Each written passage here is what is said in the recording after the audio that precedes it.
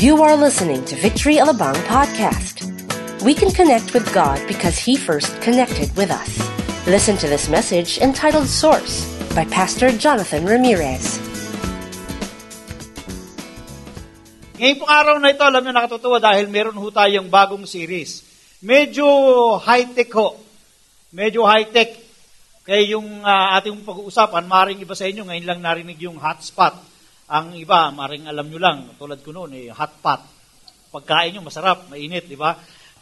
Okay, mamaya pag-usapan ho natin. Pero sino po rito sa inyo ang marunong mag-computer? Honestly, taas po ang kamay. Hindi po kayo Yan. Delikado. Okay, so konti lang pala marunong mag-computer dito. Sino po yung yung medyo mahusay sa pag-access sa internet? Taas ang kamay. Naku, lalong kumonti. Okay. Nawa ay maitawid natin. Yung katuruang ito sa isang lingwaheng mauunawaan ninyo at maintindihan ninyo kahit hindi ganun kateki. Di ba? O, sino rito yung may mga cellphone? Taas po ang kamay. Sabihin wala kayong cellphone, ultimo ngayon magbubuti, may cellphone. Taas. Saan may cellphone?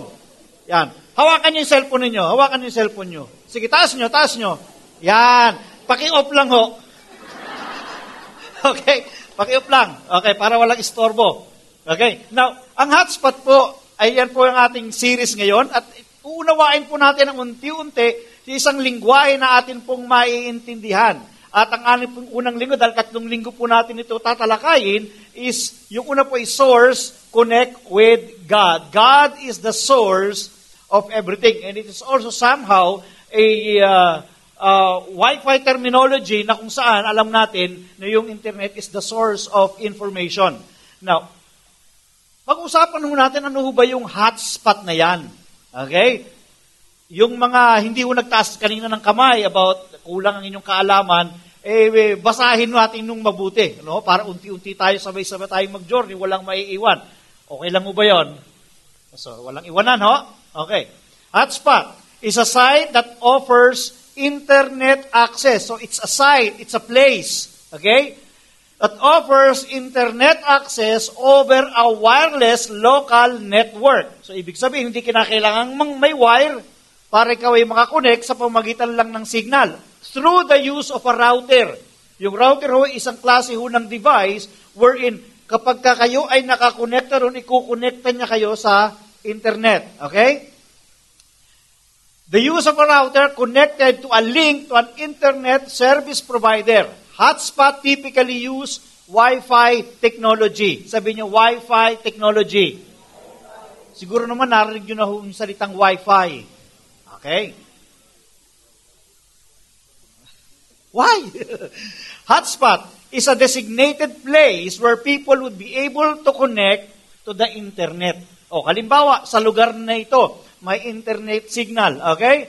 Meron hotspot, lalo na kung ito yung lugar, okay? Tinawag na hotspot because you can connect with the internet using your computer, being connected to a device, and then the router will connect you to the internet. Ako yun ibig sabihin.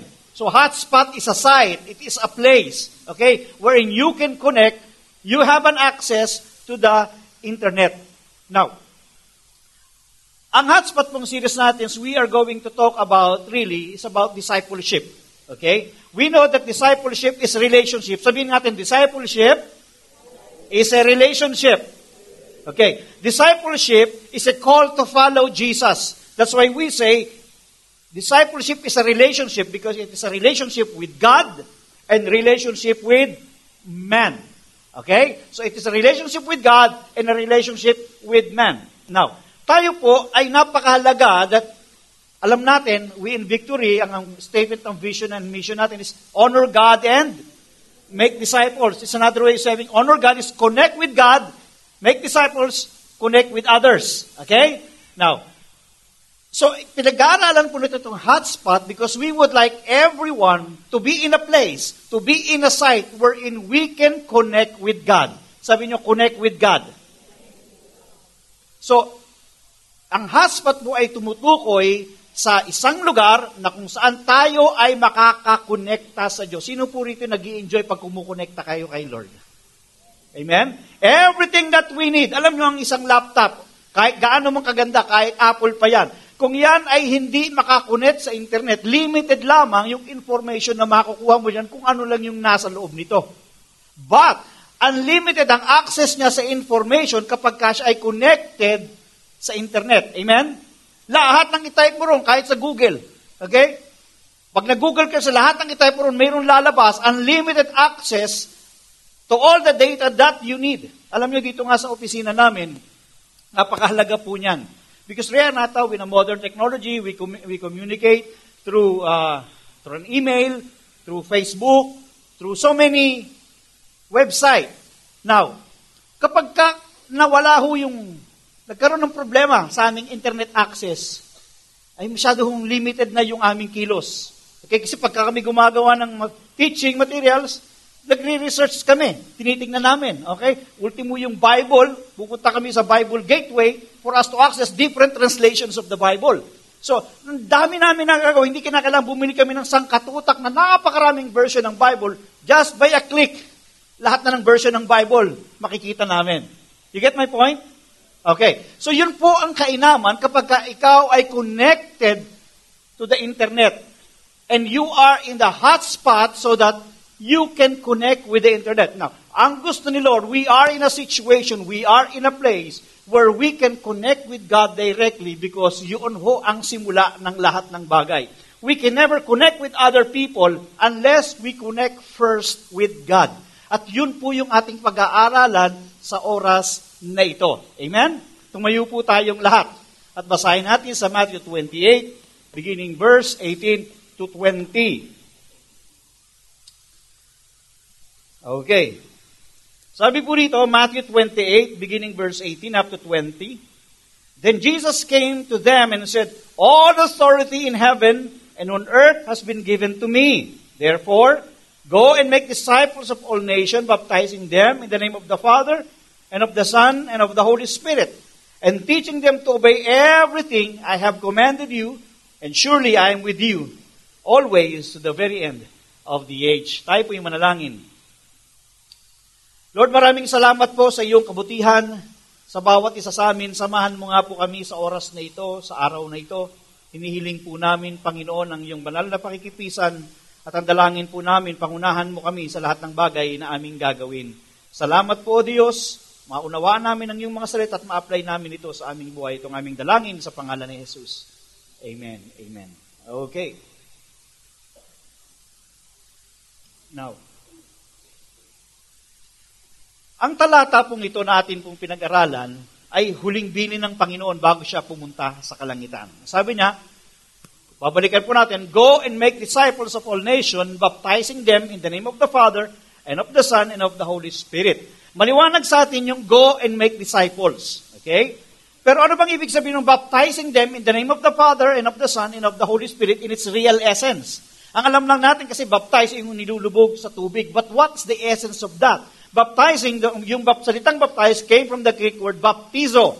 Nang ibig sabihin, inilulubog o submerge or immerse. Okay? Now, ito po yung sekreto dito, which pinapahayag na ng Biblia, hindi na ng sekreto. Okay? That we need to be immersed in relationship with the Father, with the Son, and with the Holy Spirit. So, ang ibig tunay na essence po nun is that ang bawat isa atin must be connected with God.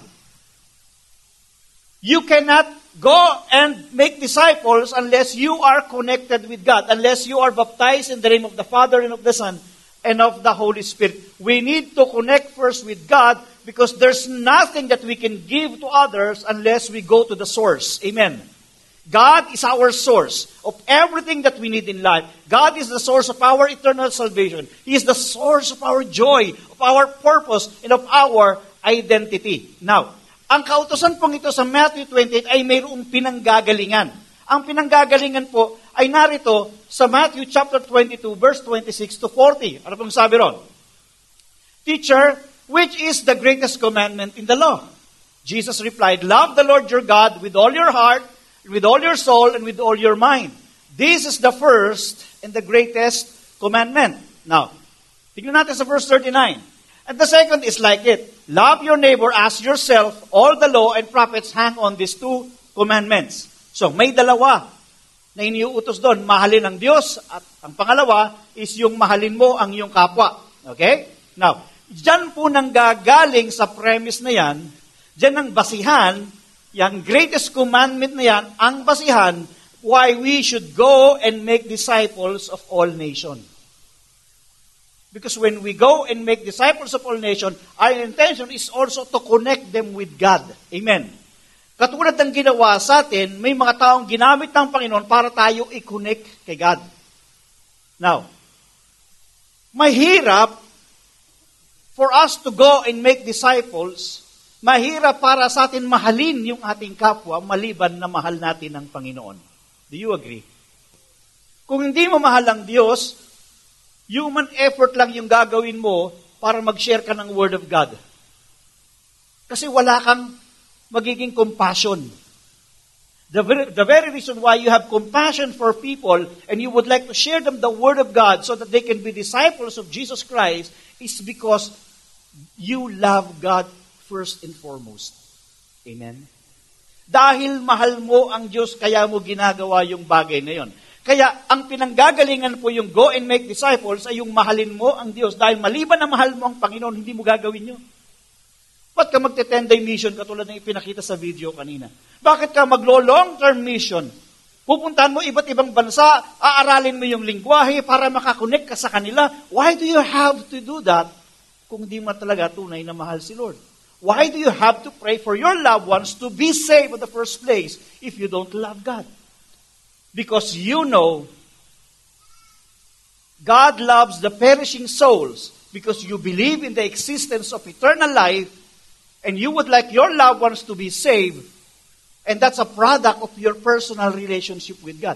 Kaya kinukonek yung iba because nakakonekta ka kay Lord at mahal mo si Lord. Amen. So lahat ng bagay na ginagawa natin must be motivated by the word love. Sabi natin love. First and foremost is our love for God. Now, sabi po ni Pastor Steve Murrell, the Great Commission should flow out of the greatest commandment. Confirm.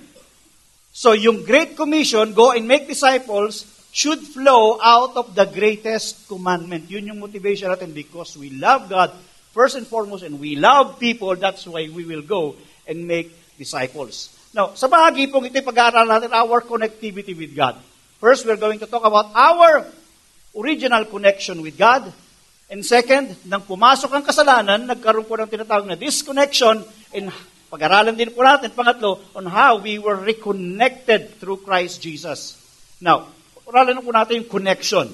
Sabi ng Genesis 1:26-28, Then God said, let us make man in our image, according to our likeness. Ipapapansin ninyo yung our, plural yun, hindi ba? Okay? That is the triune God. Okay? The Father, the Son, and the Holy Spirit. Let them have dominion over the fish of the sea, over the birds of the air, and over the cattle, over the earth, and over every creeping thing that creeps on the earth. Now, sa verse 26 and 28 ang sabi ron, so God created man in His own image. In the image of God, He created him, male and female, He created them. Papapansin nyo, maraming beses sinabi yung created. Nilikha. Sino po rito naniniwala kayo nilikha ng Diyos? O, salamat naman po, naniniwala kayo. Kasi kung hindi si Lord ang lumikha sa inyo, isipin ko kung sino. Okay? Lahat tayo nilikha ng Panginoon. Okay? Now, from the very first man, nung nilikha ng Diyos ang tao, meron ng natural connection between us and our Creator. Amen? Connected na tayo from the very beginning. Hindi yung kinonect tayo ni Lord, from the very beginning, originally connected na tayo. Bakit? We were created in the image and likeness of God. Kaya tayo ay tayo ngayon.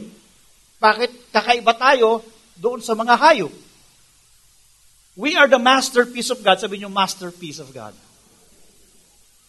Obra maestra tayo ng Panginoon. We are unique among all of the creations of God on the surface of the earth. Tayo yung nakapag-iisip, tayo nakakapagplano, tayo nakakaramdam, tayo umiibig, tayo nagagalit.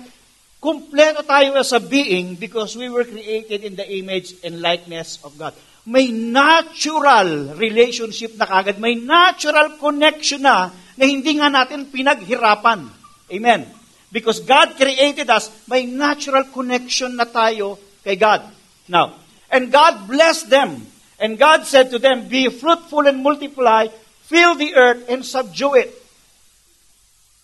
Ang tanong is, bakit tayo blessed? Bakit ang tao ay blessed? Because of that natural connection with God. May relationship na kagad tayo sa Diyos. And because we were created by God, walang nilikha ang Diyos na pangit, walang nilikha ang Diyos na hindi maganda. Lahat ng bagay na nilikha ng Panginoon ay kanyang blines. Amen. Sabi mo sa katabi mo, you are blessed. Okay? Can you imagine yung katabi mo? Di ba? Mukhang tao. Imagine mo kung hindi mukhang tao yan. Di ba? Magtataka kasi Lord ba talaga nag-create dito? Di ba? God naturally, smoothly, with all of His heart, bless His creation. So hindi tayo originally masama. God created us perfectly in His image and in His likeness.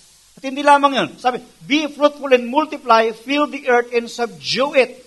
Binigyan tayo kagad ng mandato, pinagkatiwalaan tayong mamuno sa lahat ng bagay na nilikha ng Diyos sa atin. God made us responsible on everything here on earth for us to subdue it and to rule over it. Yun ang binigay na sa atin ng Panginoon. We became God's representative and ambassador here on earth. Meron bang ambassador na hindi konektado sa presidente? Hindi. Lahat ng ambassador, kung ano yung sinasabi niya, galing yun doon sa kanyang presidente. Right? So, ganun tayo. Originally, may natural connection na tayo sa Diyos. Now, sabi ng Genesis 2:7, and the Lord God formed man of the dust of the ground and breathed into his nostrils the breath of life, and man became a living being. Kinuha tayo ng Diyos from the dust of the earth, tapos ay hiningahan tayo ng Diyos, nilagyan tayo ng signal.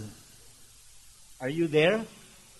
We have the Spirit of God in us, and God is a Spirit God. That's why sa pasimula pa lamang, ang communication at ang connection ng tao sa Diyos ay hindi lamang via cellphone, kundi FaceTime.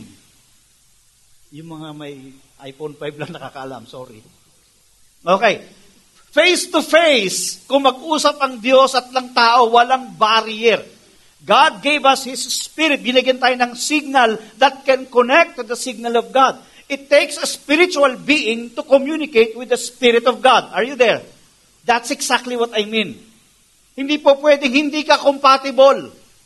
Okay? Compatible ka, yun dapat, dahil may Holy Spirit sa iyo, may Spirit si God na binigay sa bawat isa sa atin. God is a Spirit being, so connect tayo. May natural connection tayo with God. And could you imagine the kind of life they had then? When they were enjoying the fellowship of God. Na si Lord naglalakad lamang sa Garden of Eden, nakakausap nila anytime. Face-to-face connection. Unfortunately, nung pumasok ang kasalanan, ang nangyari tayo ay na-disconnect. Nagkaroon ng disconnection between us and God. Sa Isaiah chapter 59 verses 1 to 2, surely the arm of the Lord is not too short to save, nor his ear too dull to hear, but your iniquities have separated you from God. O separated you from your God. Your sins have hidden His face from you, so that He will not hear. Kala ko ba, Pastor, lahat ng bagay naririnig ng Diyos? Ito po ay isinulat ng isang tao na may perspektibo para maintindihan ng tao. Because God is a holy God, pumasok ang kasalanan sa tao, hindi pwedeng titigan ng Diyos ang kasalanan because naturally God is a holy God. Amen. So nagkaroon ng na-interrupt si Eva at saka si Adan, lalo na si Eva. Okay? kumonekta sa iba. Nakakonekta na sila kay Lord, kumonekta siya sa iba. Anong nangyari? Nagkaroon ng tinatawag na system failure. Nakapasok yung virus. Pumasok yung virus of sickness, virus of poverty, virus of death, nakapasok sa tao. Kaya bagamat ang Diyos ay originally designed to be perfect, naputol yung ating connection with God, naputol yung ating signal, hindi na maka-access ang tao sa Diyos. Are you there? But your iniquities has separated. Sabi niyo, separated. Naghiwalay sa atin sa Diyos yung ating kasalanan. Your sins have hidden His face from you so that He will not hear. Sabi ng Romans 3:10 and 11, as it is written, there is no one righteous. Sabi niyo, no righteous. No one is righteous. Not even one. There is no one who understands, no one who seeks God.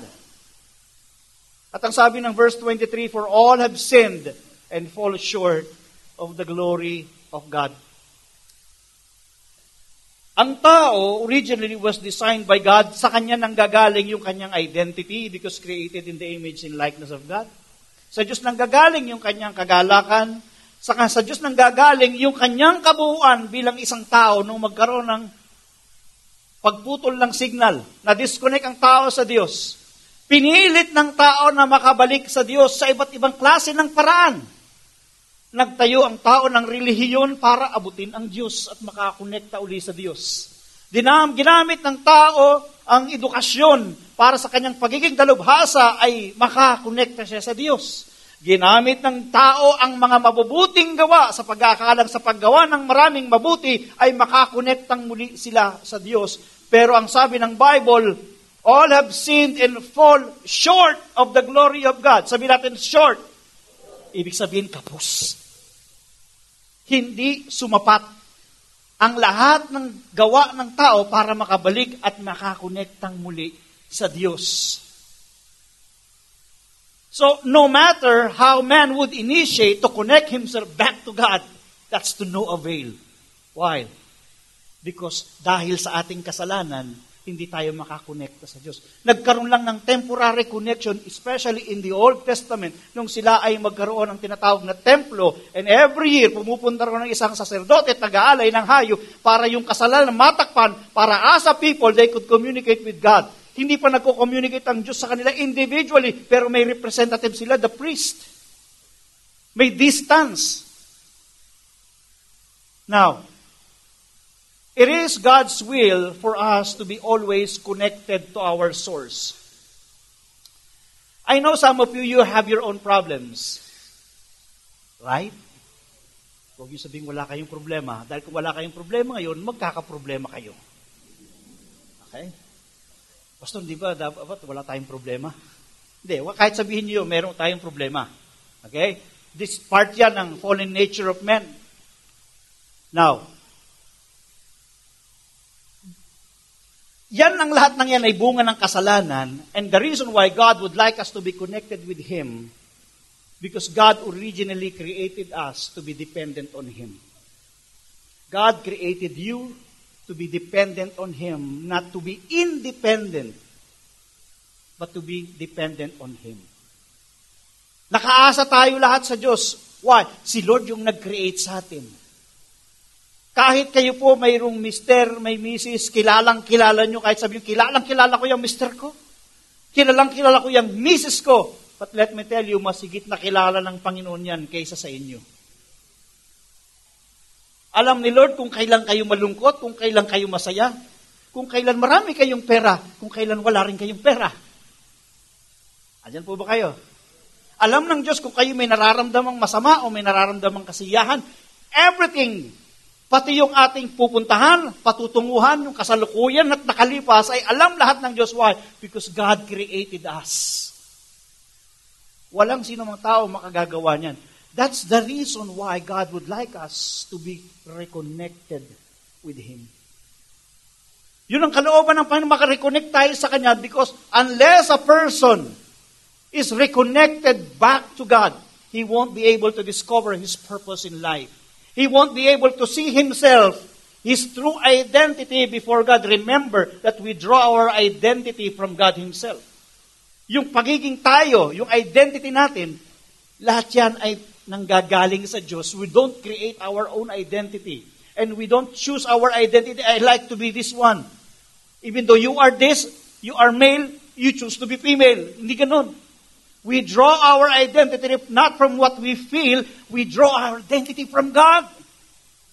So unless we go back to our Creator, we won't be able to know the purpose of life.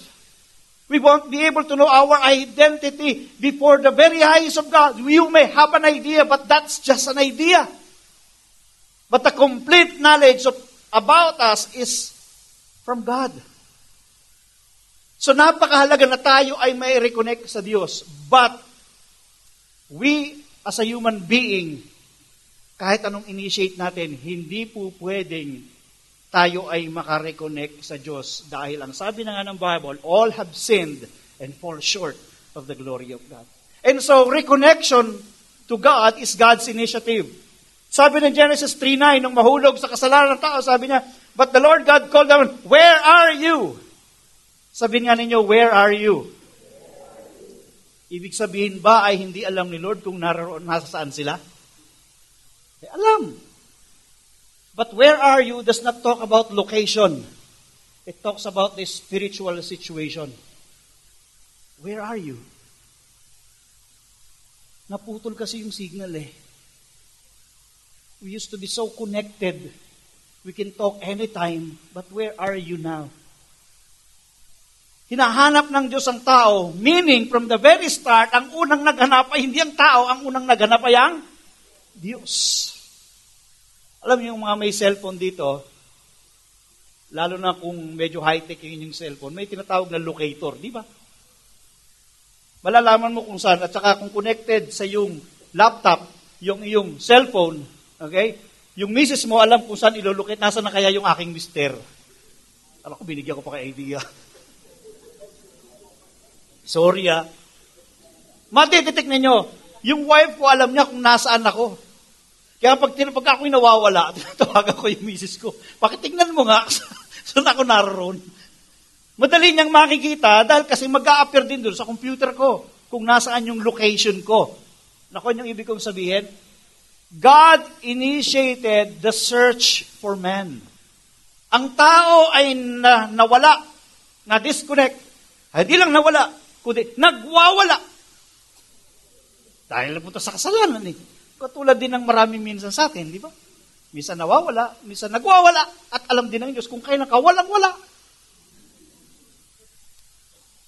So, si Lord ang nag-initiate ng search, hindi ang tao ang nag-initiate, si Lord ang nag-initiate. Now, sabi na, where are you? Hinahanap niya, bakit? Nasaan na kayo?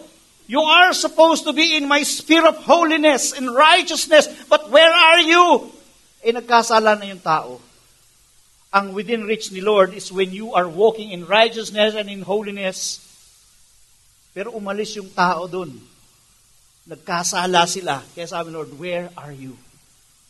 Sa Matthew chapter 9, verse 36, when Jesus saw the crowds, He had compassion because they were harassed and helpless like sheep without a shepherd. This was during the time of Jesus. Dinescribe niya, nung makita niya maraming tao, nakita niya emptiness in man's heart. Nakita niya maraming tao may problema. Maraming tao mayroong may sakit. Maraming tao may problema sa kanyang asawa. May problema sa kanyang anak. Nakita ni Jesus, ang mga tao nagdurugo ang puso. At dinescribe niya in this way. He saw something internal, not external. At ang sabi ron, He had compassion because they were harassed and helpless like sheep without a shepherd. Parang kinumpara niya yung mga tao sa isang tupa na walang pastol. And so many people today are like sheep without a shepherd. They're suffering, pero hindi nila alam kung saan sila pupunta. May problema sila sa kanilang marriage, hindi nila alam saan sila pupunta. Ang payo ng kapitbahay, patayin mo nga.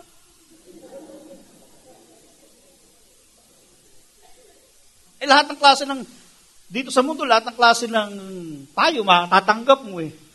Kapag hindi ka kumonekta sa Diyos, hindi mo malalaman.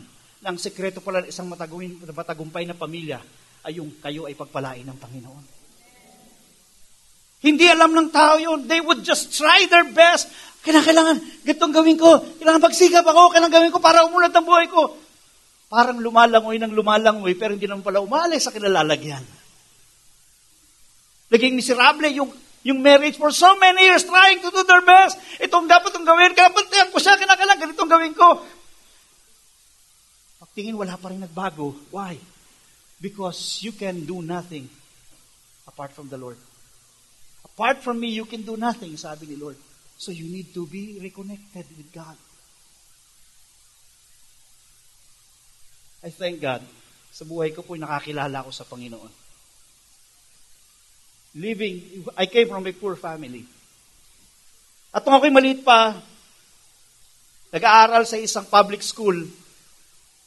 Para ako makapasok at para ako may baon, kailangan ko maghanap ng mga bote, ng dyaryo. Kailangan ko maghanap ng mga pako, bakal, tanso. Kasi ibebenta ko yun sa magbabakal para the following day meron akong baon. Yung kapatid ko, kailangan magbenta siya ng bibingka. Medyo galayon.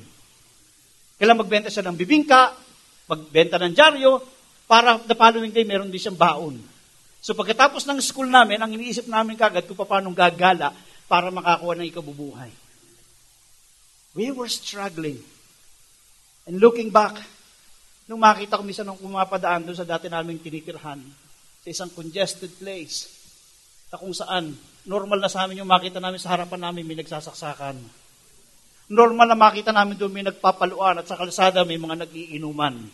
Normal na sa aming makita na yung bato, pagka yung dalawang barangay nag-away dahil sa basketball, umuulan ng bato, normal na ho sa aming makita yon. Minsan ako'y mapadaan doon, ako'y naluha. Lord, dati kaming galing dyan. Pero nung makakilala kami sa iyo, you gave meaning to our lives. Binago mong buhay namin. Dinala mo ngayon sa mas magandang site. Nakakonekta kami sa iyo. Naging maganda yung signal. Kaya mas naintindihan namin ang kalooban mo sa buhay namin. Amen.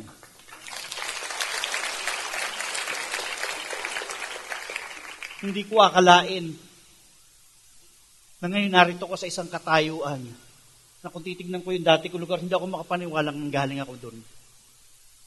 And there are so many people who are in that spiritual situation. It may not be literally on that place, but a spiritual place. Magulo. Maraming away. Hindi magkasundo sa pamilya. Inggitan dito, inggitan doon, mga magkakapatid. Nagsisiraan. Sa maliit na bagay nag-aaway. Kung kilala lang nila si Lord at kung makakakonekta sila kay Lord, they don't have to be so insecure. They don't really have to struggle in life because God is the source of everything, the source of our unlimited blessings. Amen.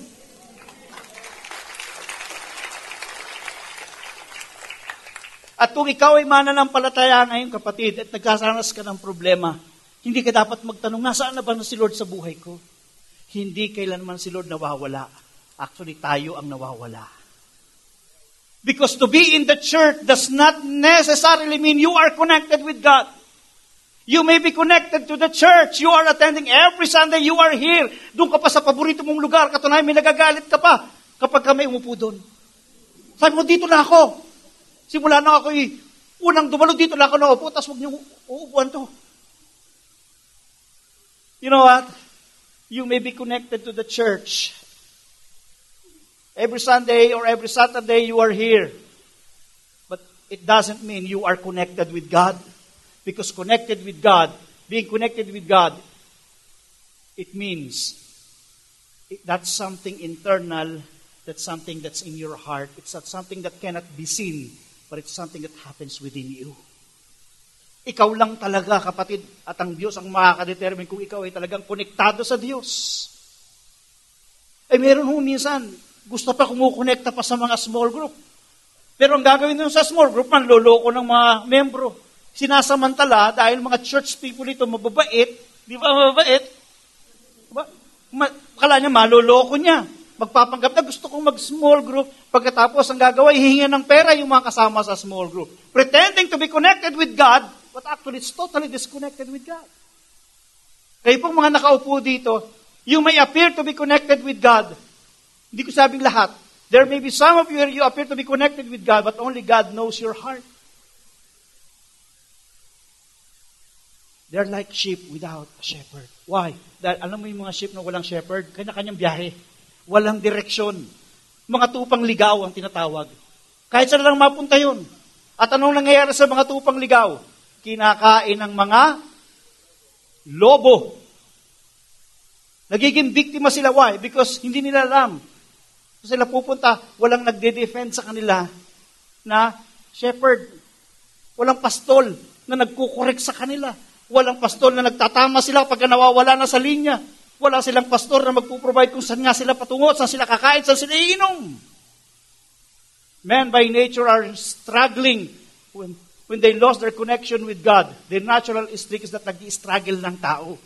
At ayaw ng Panginoon na mag-struggle ka, kapatid. Amen. We need to be reconnected. Sabi ng Luke chapter 19 verse 10, for the Son of Man came to seek and to save the lost. That's when the Son of Man came in. Dahil alam niyo tayo naliligaw, the Son of Man came to seek, and sabi niyo, seek and save. Hinanap tayo ng Diyos at tayo ay Kanyang iniligtas. Now, wala na ako kumakita pang pinakasimpleng illustration na maintindihan niyo. Kasi high-tech na ho eh.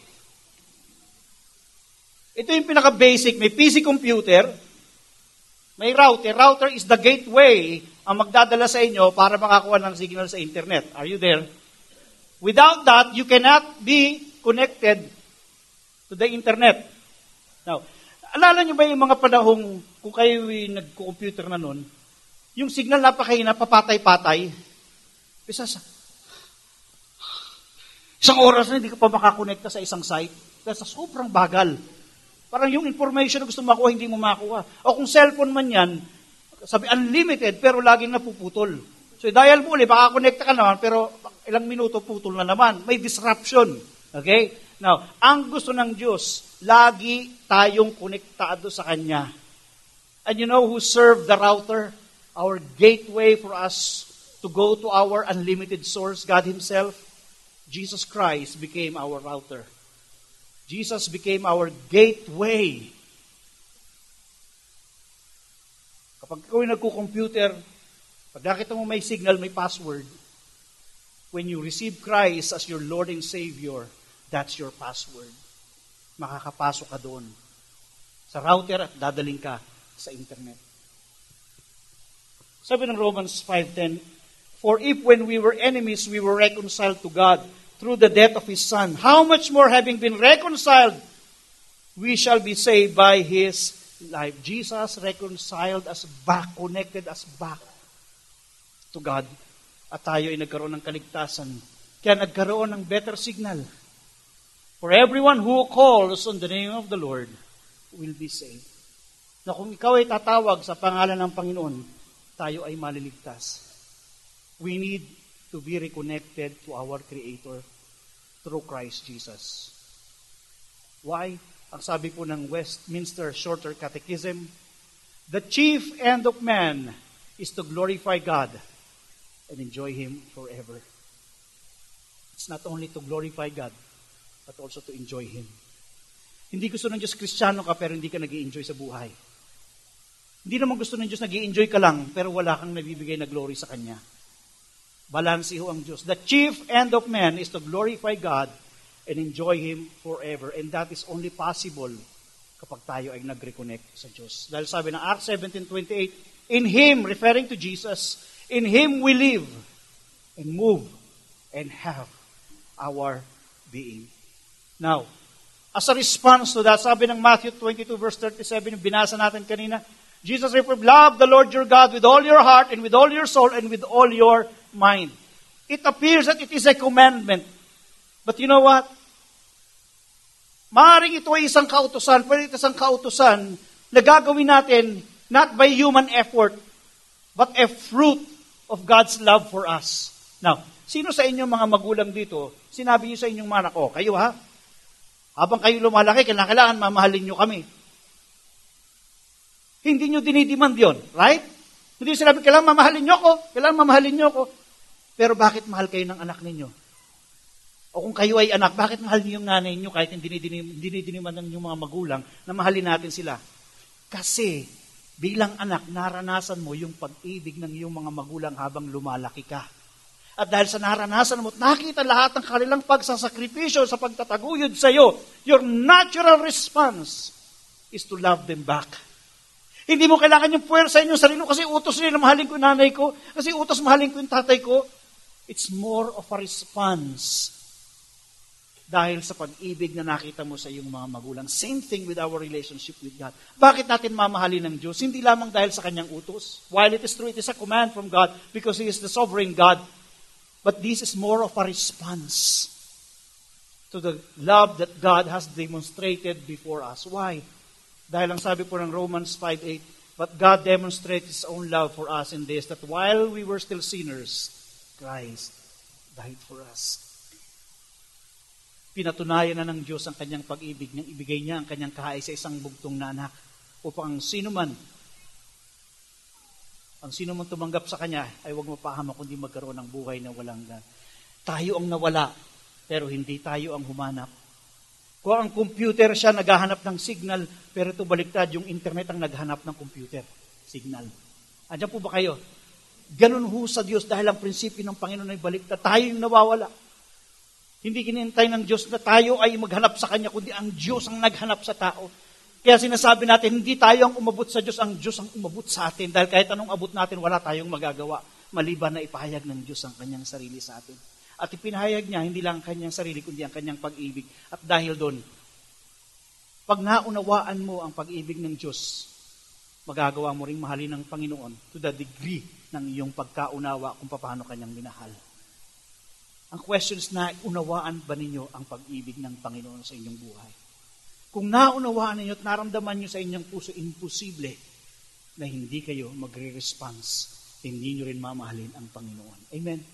The very reason why people does not love God so much than others is because kokonti lang yung kanilang pagkakaunawa kung sila'y paano minahal ng Diyos.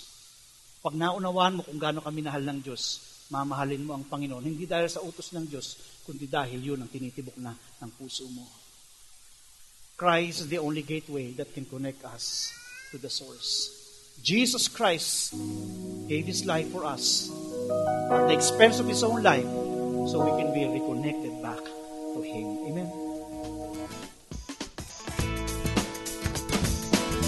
We hope you were inspired by that message. Connect is an important word in Victory because in all things we must connect with God through Jesus Christ. We also encourage everyone to be connected to one another via a Victory group.